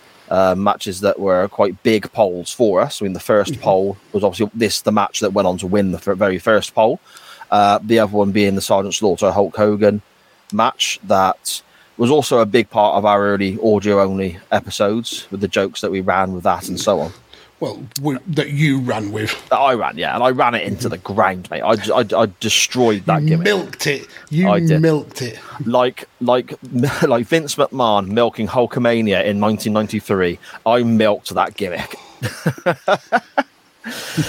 But what people voted for, interestingly enough, was to go back to the very first episode of Chain Wrestling and have a look at the main event from WCW Mayhem in 2000. Booker T defending the WCW World Title against Scott Steiner in a straitjacket steel cage match. Now, this has obviously been reissued out via Radio Tech as a while back, and also it's on SJP World Media as part of the 50 episodes that we uploaded as part of Chain Wrestling Revisited last week. Now, I was going to go back and listen to our first episode to then see if my opinions changed when I rewatched the match again for this episode. In the end, though, I decided not to. I thought I'm going to watch it because it's the first time I've seen this since episode 1. Same. Of Chain Wrestling. Yep. So I thought I could watch this, we'll review it again, and then I'll listen to the show tomorrow, and maybe we can have a little comparison on another day as to how much our minds have changed, Magsy. Yeah. Or stayed the same. Perhaps. I'm sure we'll get into it. But I was along the kind of same mindset as you. Should I go and listen to my thoughts of the match from over a year ago, or should I watch it with fresh eyes and a fresh opinion and kind of have the past year or so of Chain Wrestling and the matches we watched to reclassify this match almost because this was the bar setter for the whole of the show. How does it stack up to some of the good, the bad, and the ugly wrestling that we've watched since? So I thought that it would be better to kind of keep that fresh and not kind of like influence myself with what we said 18 months or so ago, and look at it essentially through a fresh pair of eyes. Yeah, exactly. And you're right in saying that it was kind of like the bar. As I mentioned at the top of the show, we both gave this 5 out of 10. So my first thought, especially in the early couple of months of doing the show, was, is this better or worse than this match? Do I go above 5 or below 5, and then I sort of get my ratings from there? Now, that's changed a little bit as the year has gone on, because other other matches are influencing my decisions now. But this was very much the very beginning of where I set my ratings to. So as you said, Max, very much the bar for what we were doing. Yeah. So I mean, like I said, first time I've watched it back since episode 1. Same for you, Magsy. Yes. Yeah, absolutely. This is not a match that you would go back to on a regular basis. Like, oh, I've got 15 minutes spare. What shall I watch? Let's bang on Mayhem 2000. Well, that's one thing actually that I was going to touch upon. This is a steel cage match, so obviously you've got that stipulation there, but you've got the added stipulation of the straitjacket as well, and then it's the world title. It's the main event. So the fact that it only goes 14 and a half minutes or whatever it may well be, bell to bell, doesn't seem like much. But then you look across the pay-per-view itself, this has got 12 or 13 matches on it. This is like WrestleMania 7 or WrestleMania 4 levels of just match after match after match after match. And the whole pay-per-view is less than 3 hours, which, I mean, it's shorter than a weekly Nitro for a pay-per-view. So these matches come thick and fast. I still think that this was one of the longer matches on the card as well. So it certainly got enough time. I mean, did people really want to see Scott Steiner in a 25-30 minute Broadway match? Probably not. And to kind of look at the straitjacket, we obviously mocked it in the first time we reviewed this. But if you go back through the storyline of why this is, it's because Scott Steiner had become wild. He'd become crazy. He'd got himself disqualified in the previous pay-per-view for the title, and he was out of control. So that's where the straitjacket kind of comes into play. So in terms of the storyline, it's a sensible move. In terms of the match, maybe not so much. Yeah, and also that doesn't make sense for me from a storytelling standpoint either. If Steiner has cost himself the world title in a previous event by getting himself disqualified by being out of control, why are they then giving him another opportunity as the heel? It doesn't make sense from a story standpoint. He came to the ring with a big, long lead pipe, so he's kind of bullying his way into a title match. Okay, I see. Fair enough. Something that strikes me straight away, though, Magsy, is the entrances for this.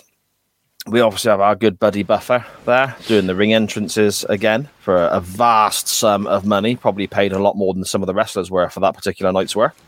Mm-hmm. Steiner looks amazing here, coming to the ring, ripped as he is, and so on.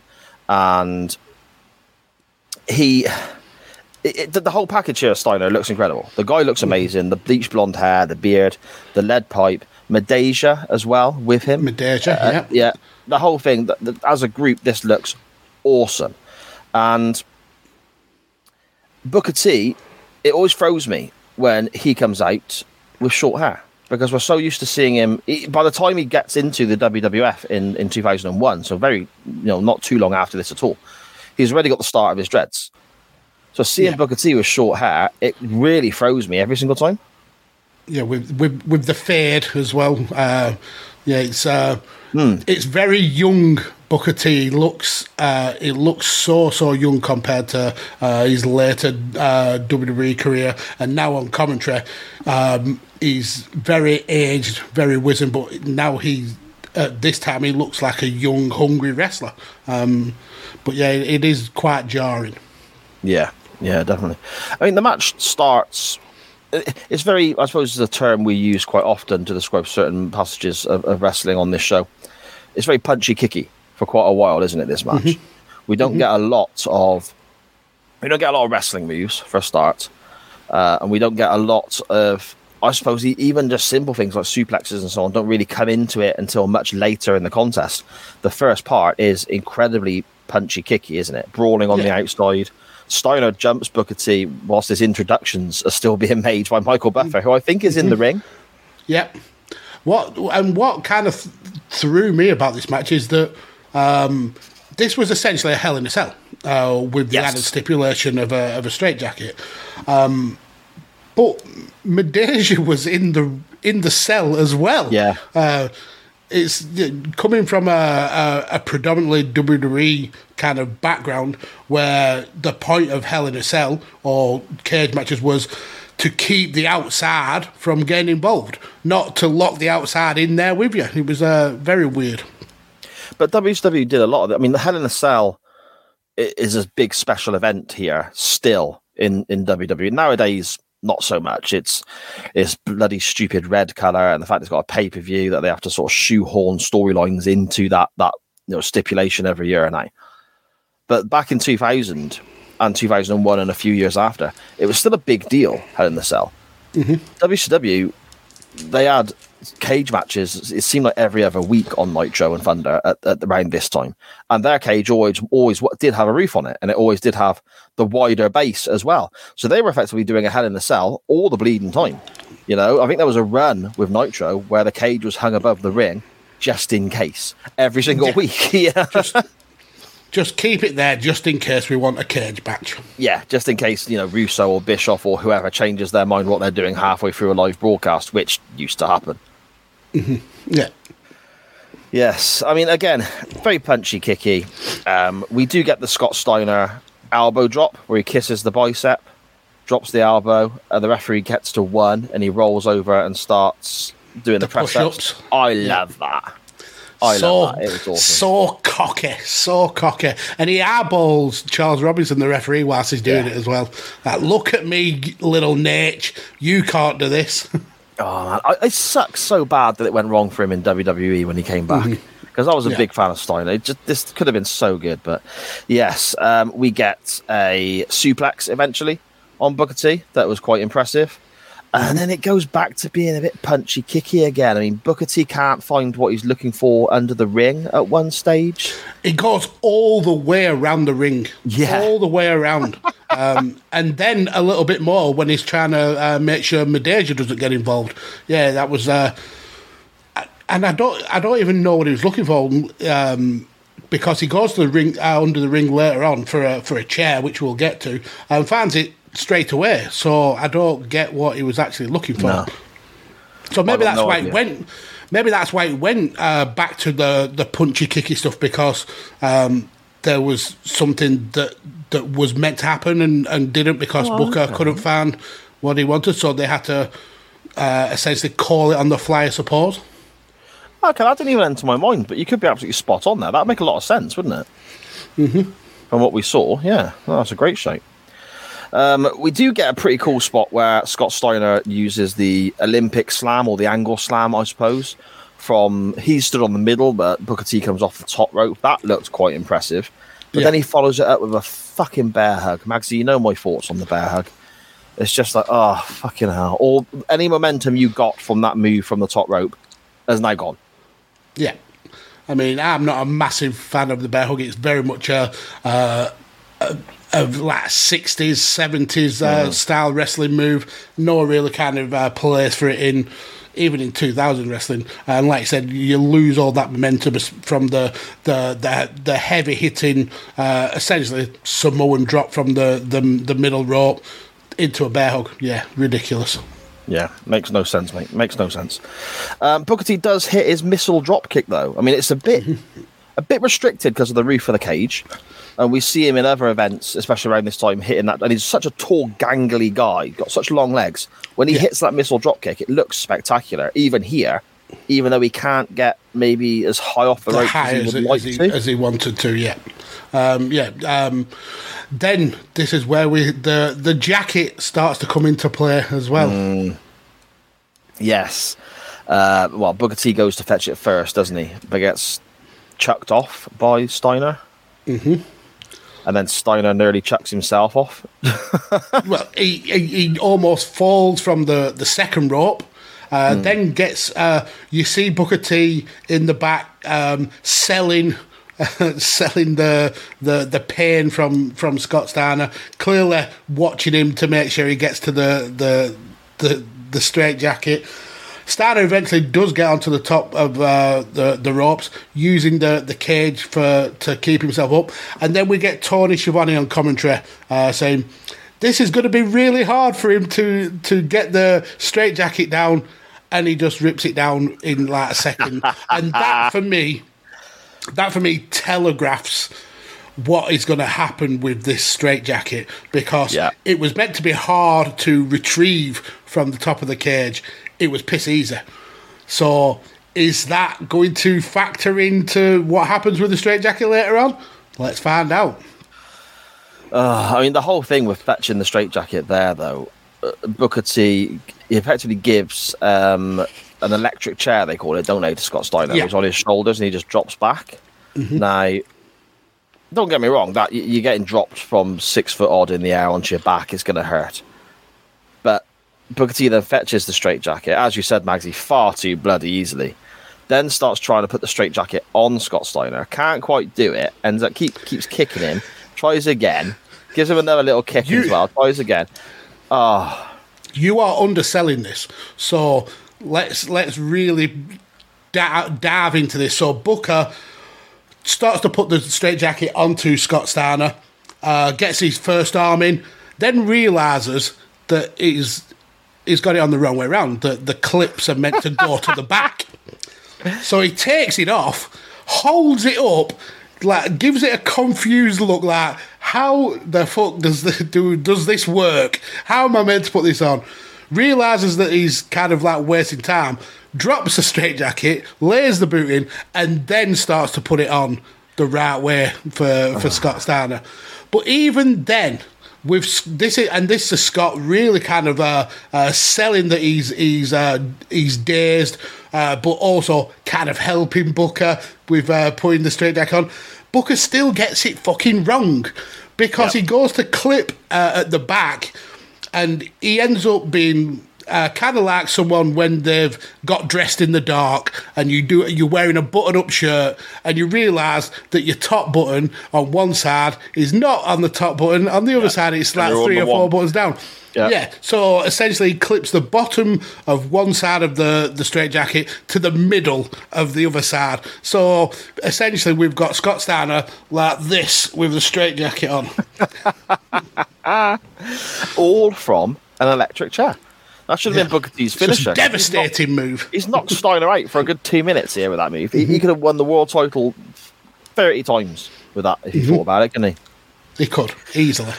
Then Booker goes and gets his chair, doesn't he, from under the ring. And which he finds first time. He doesn't have to check every corner of the ring. He finds it first time.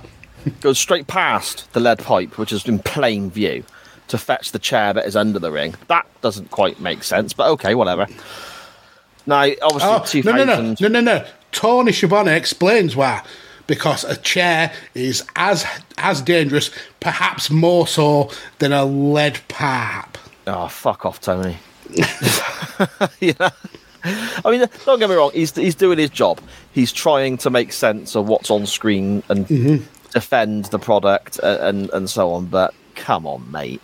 You know, that's a bit far-fetched. Well, I say that's a bit far-fetched. What we're going to get to now, I think, is a bit more far-fetched. I mean, first of all, we get quite a nasty chair shot, don't we?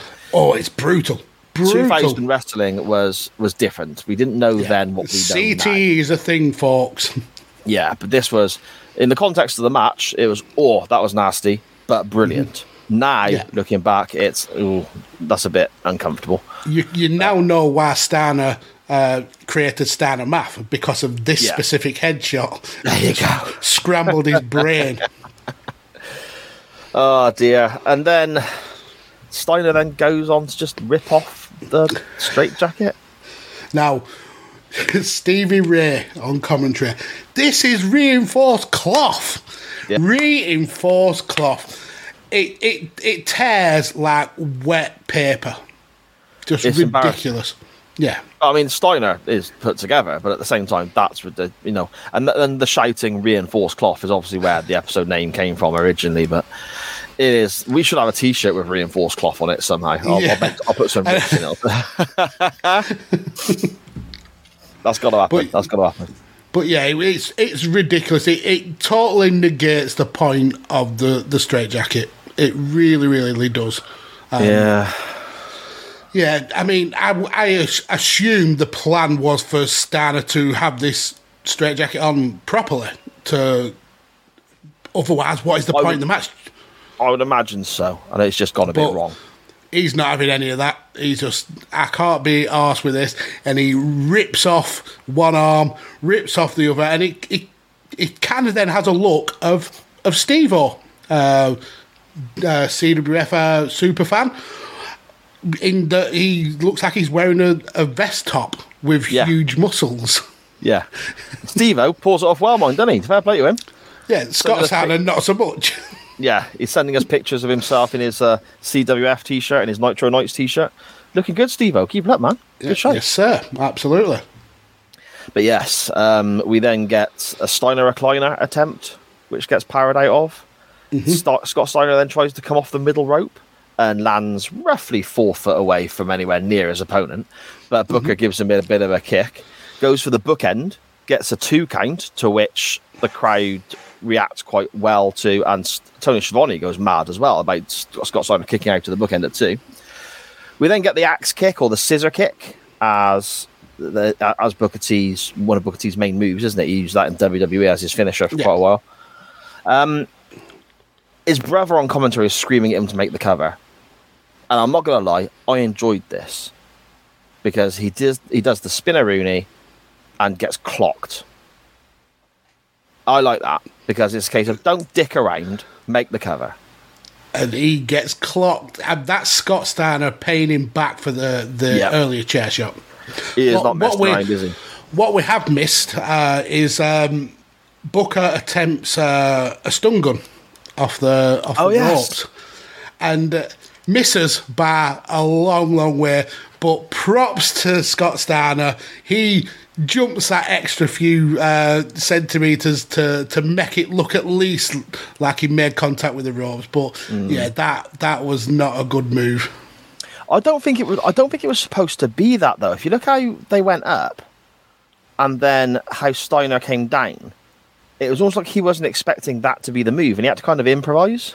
Yeah, I don't know if he was expecting something. I don't know if he was expecting something different, or maybe they just fucked it up. Who knows?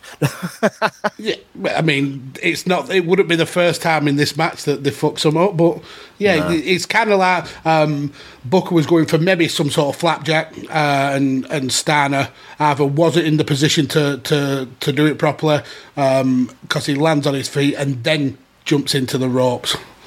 Okay, SARS froze. But yeah, essentially, we lead into the end. So we get an interesting kind of finisher move, I want to say, with the full Nelson kind of slam, power bomb almost from Scott Steiner, and then into the Steiner recliner for the second time, and eventually Booker is out for the count.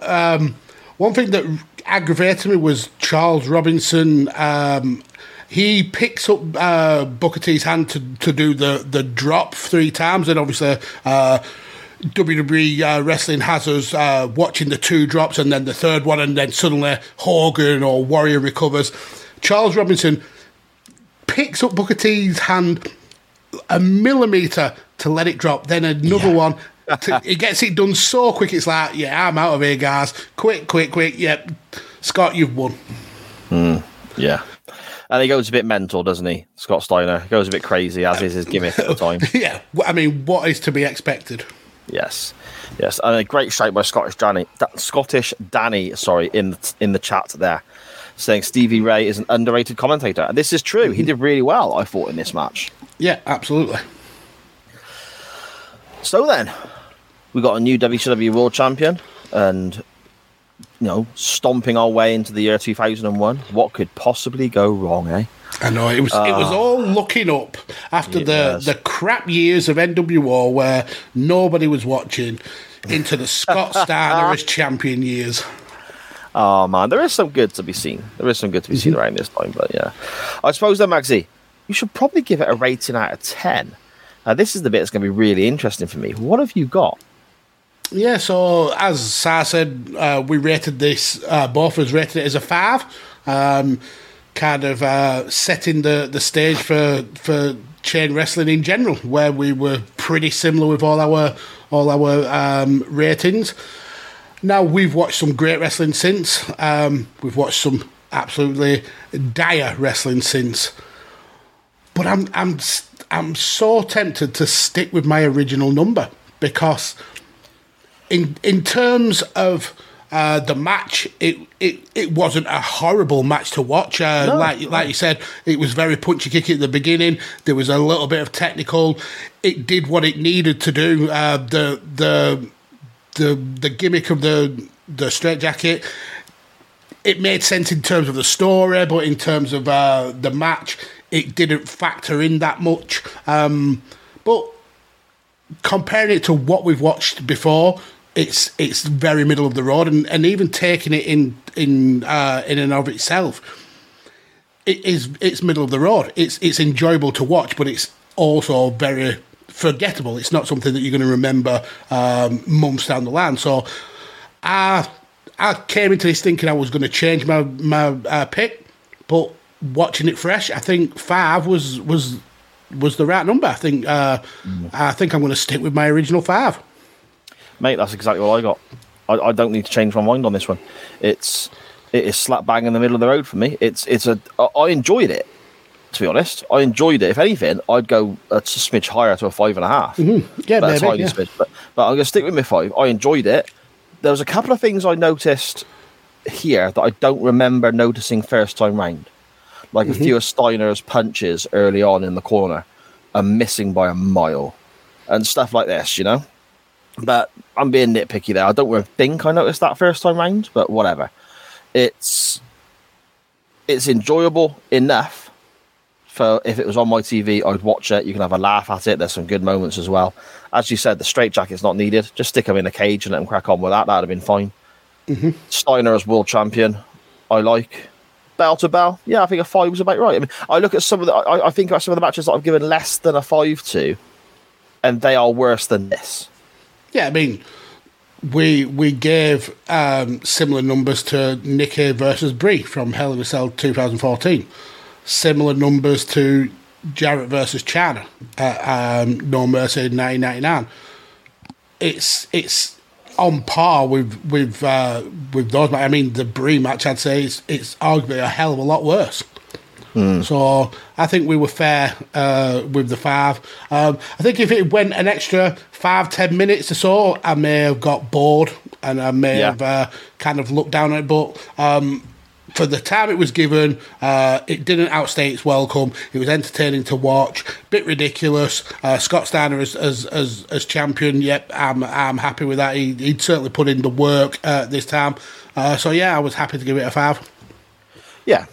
So there we go. Basically, a year of live shows and 80 odd episodes in general.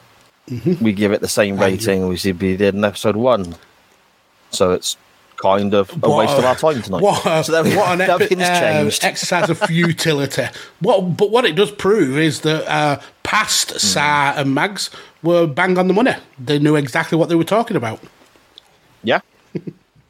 Very true, mate. Very true. So then, next week, where do you want to go, Magsy? So I have been arguing the case for 2 specific picks all day for this. Originally, I wanted to go with the link being Booker T and go to a match that maybe we should have covered way before now, and that's Triple H versus Booker T at WrestleMania 19. I think we could have a lot to talk about with that match. But then I remembered what happened in the early days of chain wrestling and where we went after this match. We went to essentially not a wrestling match. We went to Booker versus Austin in the supermarket brawl. So I wanted to follow that tradition. I wanted to break the rules as much as I did at the end of that very first episode. So we're going for a non-wrestling match pick, but I've got a link to get there, and it's tenuous at best. So brilliant. stick with me on this. Stick with me. So Booker T, Scott Steiner.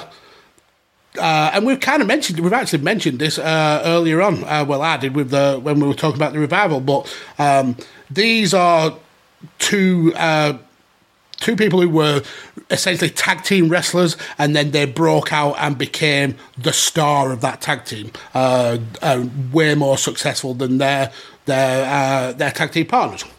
But there's one person who kind of sets the bar for that kind of tag team breakout star, and that's Shawn Michaels. Obviously, we get the meme of so and so is the Marty Jannetty of the tag team. Yeah. So that's how I'm linking to Shawn Michaels. Now, there's something that goes around on wrestling Twitter about Shawn Michaels pretty regular, a gif of Shawn Michaels in a non-wrestling capacity, and that's a gif of him looking through a pair of binoculars, smiling, and then putting on some sunglasses. Yeah. Now, for those of you who don't know, that was from Shawn Michaels when he was kind of starring in TV and movies at the time. So I wanted to go to that GIF and kind of expand it a little bit. So it's actually from an episode of Baywatch. Some people stand in the darkness, afraid to step into the light. Some people need to have somebody when the edge of surrender's inside. Don't you worry, it's gonna be alright. 'Cause I'm always ready, I won't let you out of my sight.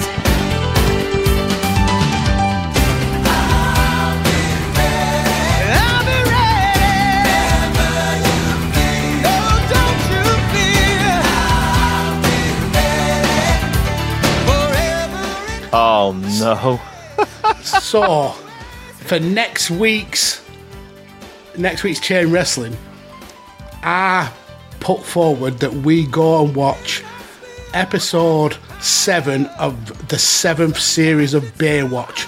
The episode is called Guess Who's Coming to Dinner, and one of the stars of that episode is one Shawn Michaels. So that is what I put forward.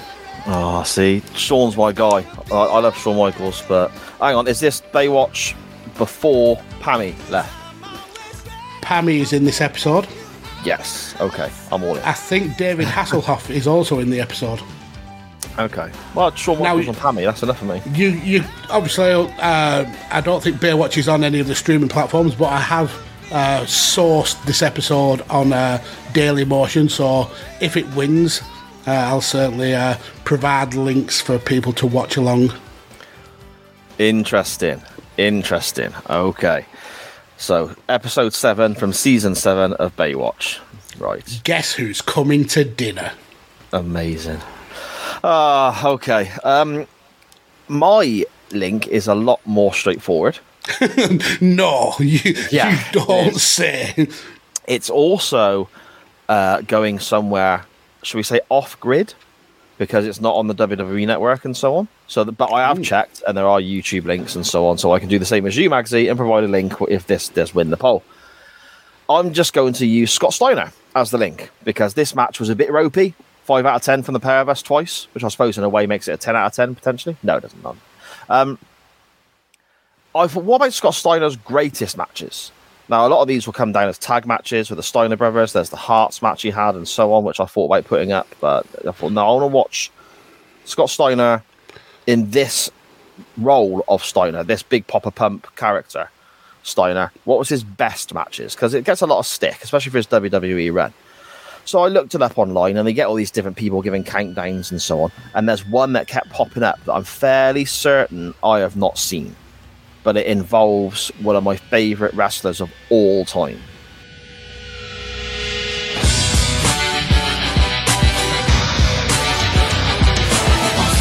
Get up, don't get up, I'll never let up. Ferocious, I'm fed up, dismissing the competition. You're hopeless, I'll trash their ambition. Listen, you want a class on tradition or one condition? Forget the best of the century. Talk about the best of all time, you better mention me. Essentially, I'm the best there's ever gonna be. I hold my ground, you never take it from under me. Don't run to me, it's gonna be trouble. I hit you so many times, you see triple or double instead of one of me. I got more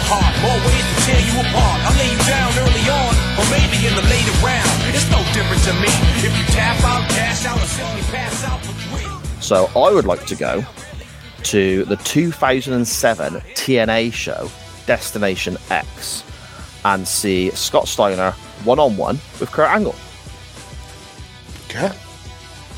Sounds So good. that's apparently one of his better matches from this time frame. I mean, he's in the ring with Kurt. Of course it is. The guy's amazing. But yeah, that's why I'm putting up, mate. Yeah. So there we go. Sounds a great pick. I mean, I would have gone with Dan Griffin's pick of Scott Steiner versus Tank Abbott. Would have guaranteed me votes if I'd done that, wouldn't it? Yeah, two votes. I'm not playing the game, mate. I'm not playing the game, Matt.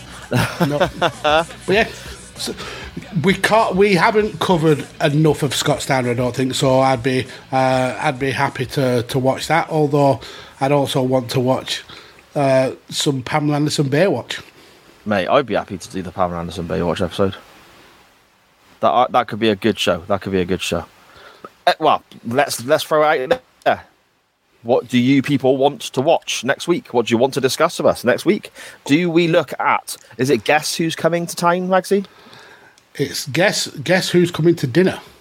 Guess Who's Coming to Dinner, a Baywatch episode featuring David Hasselhoff, Pamela Anderson, 90s Pammy, and Shawn Michaels, season 7, episode 7 of Baywatch.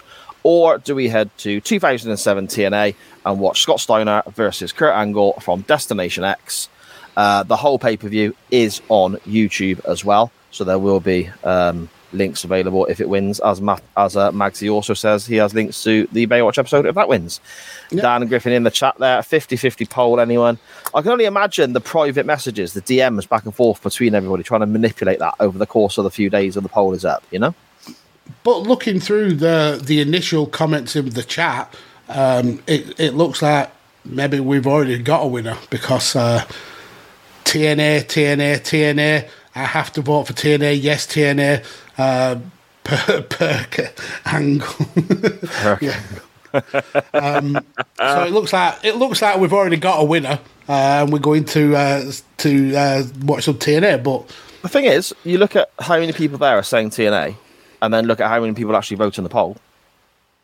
There's a lot more numbers on. So who knows? Who knows? Some people listen to the audio version, and you know, I mean, I'd quite happily go watch an episode of Baywatch for the crack. I mean, that'd be quite funny to look back on that, and especially if Shawn Michaels is.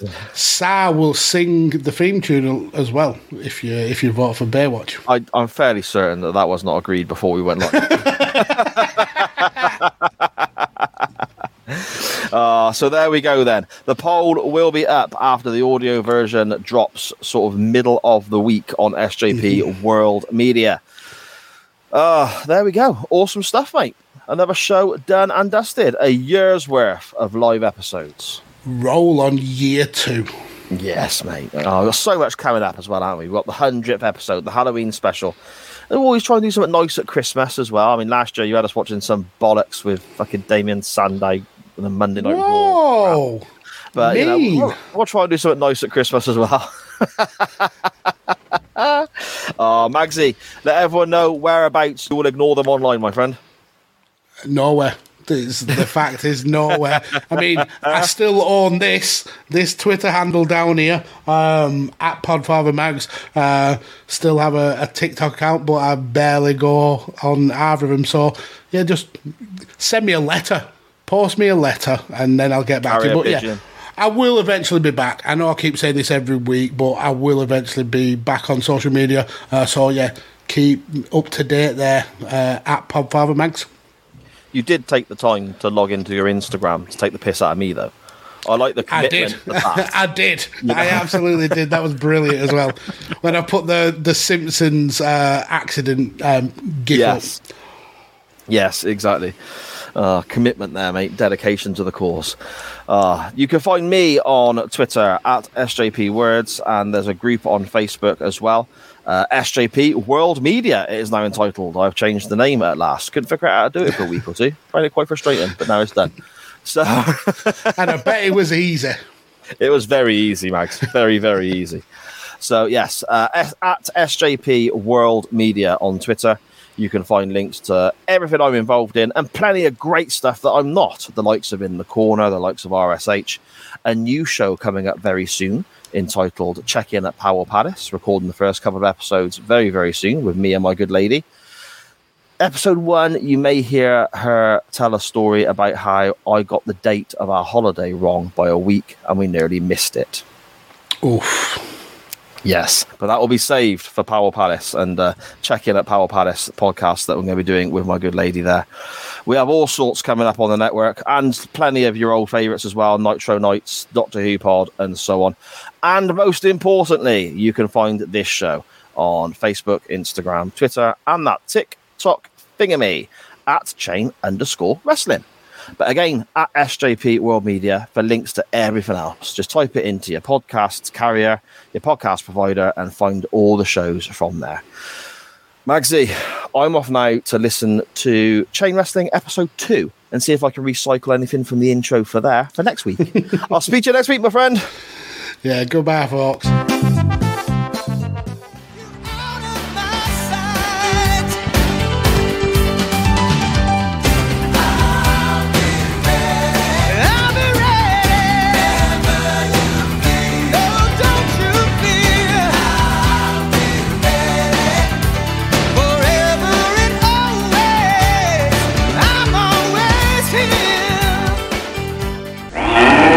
Dear.